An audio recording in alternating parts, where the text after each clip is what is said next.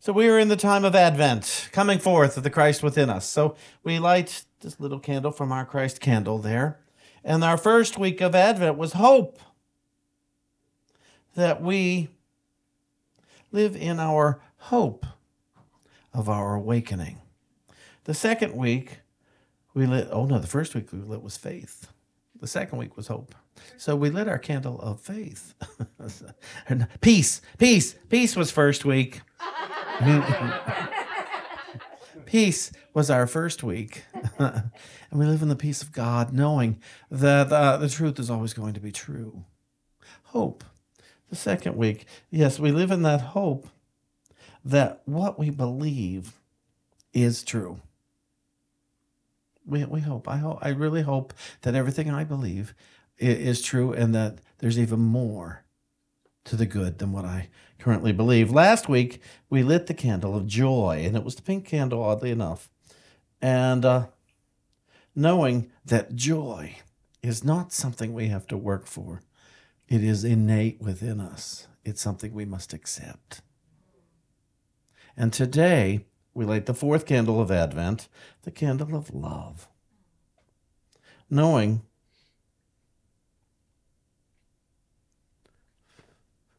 love is the pure essence of being, binding together the whole human family. Therefore, that tells us that love is so much more than perhaps we were taught or ever imagined. What is nice is love is, and I can't make it not be. I can pretend, however. Because I called today's talk, and it's funny, I didn't remember doing this, but I called today's I Got Love. I put a question mark in it when I sent the list of talks to Kenneth and Gloria, and I don't remember what I was thinking when I put a question mark on it. But I looked at it and said, okay, well, that must be the talk today. I got love. Do you have any desire to change seats as we stand like this? Thank you. It's up to you. I can deal with not seeing you, but I think you should see this pretty face. And so I got love. I got love. Well, of course I got love, but how often every day do we forget? We get into traffic and we forget we have love. We just forget that love is. We get sick and we forget what love is. Somebody looks at us in a way we don't like, or they speak an unkind word. They forget themselves. And I forget that I have love. I forget that it's impossible to not have love. Anybody? You've forgotten you have love lately? Because it's daunting, is what I call it. It's work. Because I grew up thinking, they don't love me because they're speaking to me this way. It didn't occur to me that they forgot to love themselves. To go back to that sarcasm thing, the reason some of us, our sarcasm doesn't go over is because we don't think the other person loves us. We don't trust that there is love there, and therefore it's just, you hate me. And if I think you hate me, then I think I don't have love. And as I have continued to grow up and mature, I have learned more and more. It's not personal. It's not the way people treat me isn't personal, even when they're so wonderful to me. It's not really personal. It's coming from their thoughts. The way I treat you it's from my thoughts about myself and about you. And the way you treat me is coming from your thoughts about yourself and how you think about you and then how you think about me. We can meet people that remind us of someone that was perhaps less than kind to us, and we don't like them on sight for no good reason based on them. And so we forget that love exists. And I've been working these past several years to continuously remember that God is love, and therefore love cannot exist. Cannot not exist. One a thing that has often confused people in unity is when you say God doesn't love you. And so, really? Well, the reason for this is God is love. God can't not love you. Love just is. Love does not exist. Or we say God does not. Here's a good one. God does not exist. That's upsets people before. God does not exist, and there's a reason for that. To exist is to exit out of something. God itself does not exit out of anything. God is.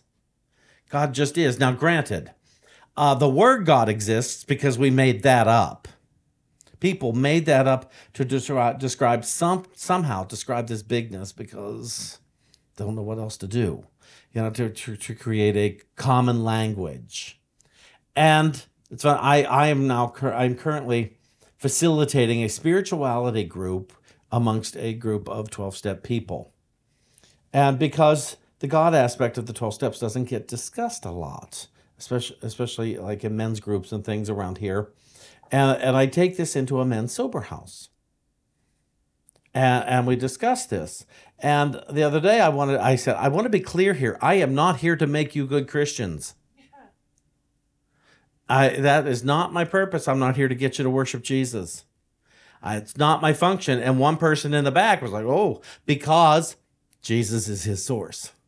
He considers himself a good Christian, and that's his thing. But to realize in a room full of people like that, we are not all on common ground in our understanding, in our practice, if we even have a practice, some of the people. And so to open up just the discussion of spirituality in your life, because some people want to throw the word God away because they were abused by the word God, by their adults.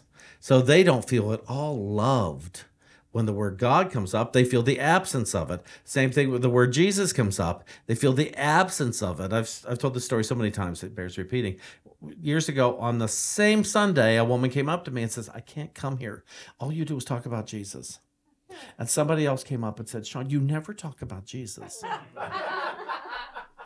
I was like, what do I do with that information except save it as a fun story for the future? And it's like, because people are hearing things and people are not hearing things. It's very impressive how we use our friends and our loved ones to tell us we are not loved.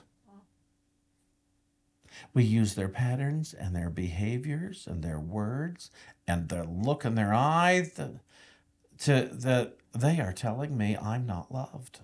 And if I'm not loved by them, I must not be lovable. We do it all the time, and it's we don't have to. We just don't have to do that anymore. I've been working it more and more, telling myself, oh, wait a minute, I'm loved. Whether they like me or not, I'm still loved. I can't not be loved, so there. I can't not be loved, so there. And you can't not be loved, so there. And we would be wise to not let our political differences tell us we are not loved. We would be wise to not let our past tell us we are not loved. And not let our presumed future tell us we are not loved. This whole Advent thing is all about, it says the coming forth.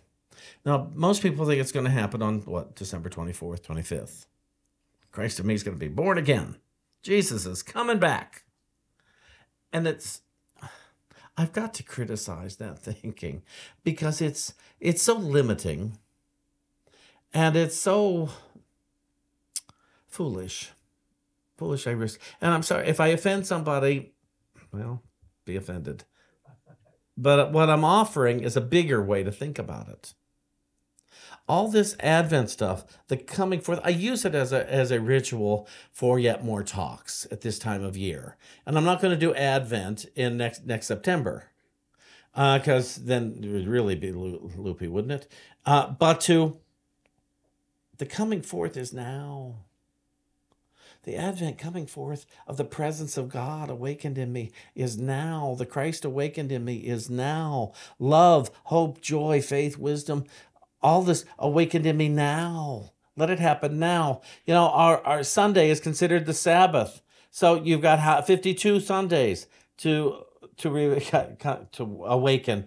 But then use the Mondays, Tuesdays, Wednesdays, Thursdays, Fridays, and Saturdays too as a way to awaken now, to remind yourself. Don't limit it to these holidays. We just use the holidays to continue to remind each other that, say, I like the Christ. I like the word Christ. It works for me. I think I got the Christ before before I even embraced Jesus.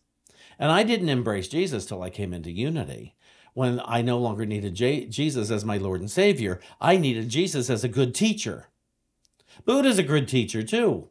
There's a lot of good teachers in our history that their teachings still apply to the present. And so Jesus, master teacher, to show us the way. And as I keep reminding everybody, when Jesus said, follow me, he said, follow me, not worship me, according to the Bible. And what I read this as is, I found a way into the kingdom right here, right now. And it's going to be a bear, but do it. And here's the secret. Forgive everybody.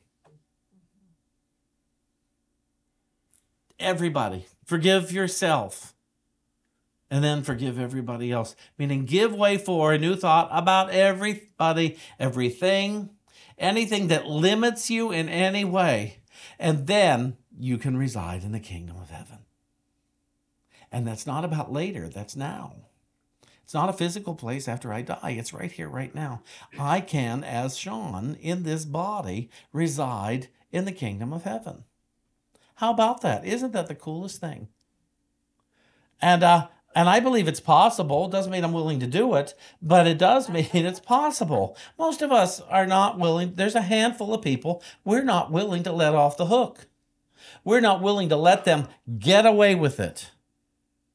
They must pay, and I have to see them pay. And that's insane thinking, in case you didn't know. That's insane thinking because there's no reason to do that. And so we take this Advent time, this coming forth, Christ awakened in me now.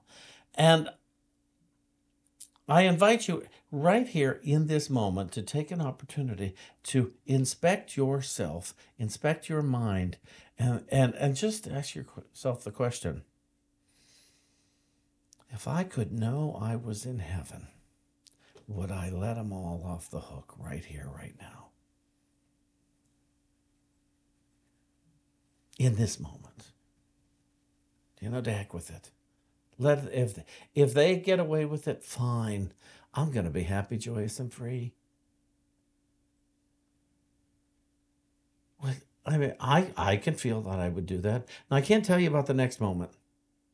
But in this moment, everybody's off the hook.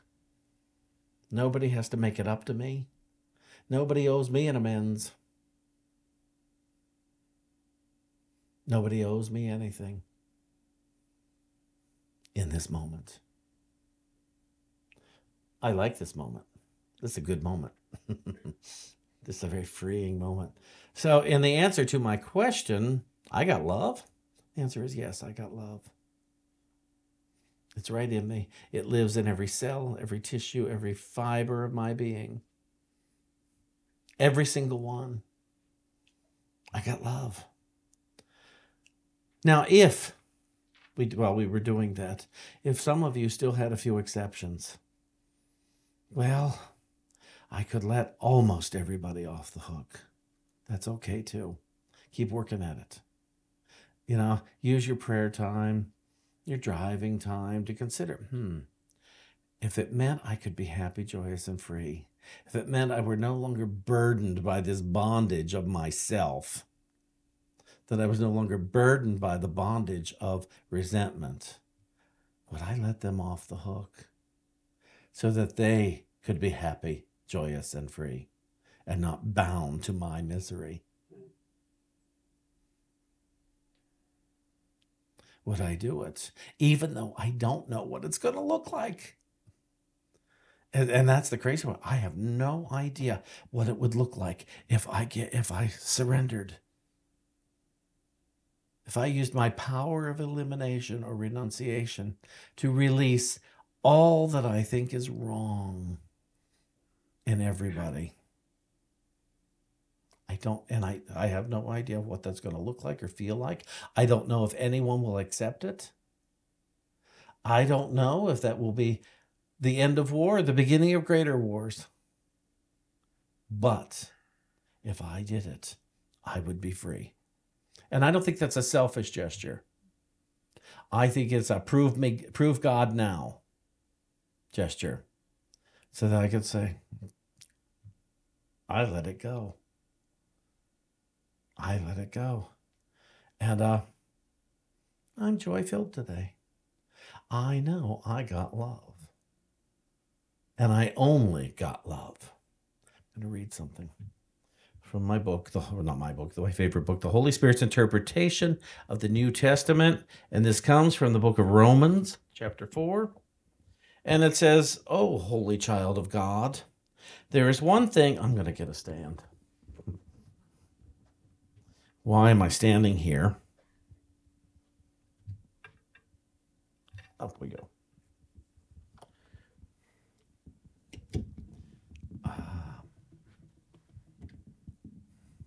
I'm not just standing here. So, oh, child of God, there is one thing that you must know. You are loved.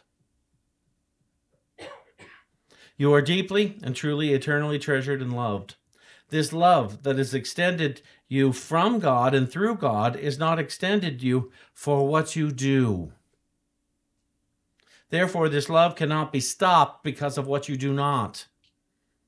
God's love extended to you is eternal because God's love extended through you is extended for what you are. There are no criteria on which this love is dependent. You are, and so you are loved, and this love is eternal. Existence is love, and love is existence. You are loved because God created you existence. In creating you, God extended itself. And extending God's truth, that which is enrichment, was enriched further. So in your existence, God itself is enriched. This is why you are God's joy. You are God's own enrichment. And that which enriches God must be enrichment itself.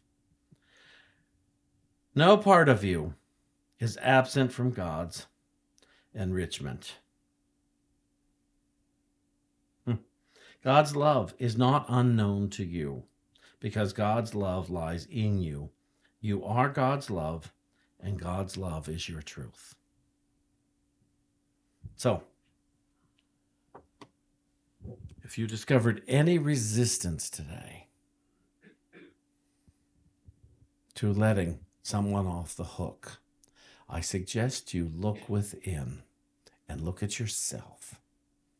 And do you have to let yourself off the hook in order to love yourself?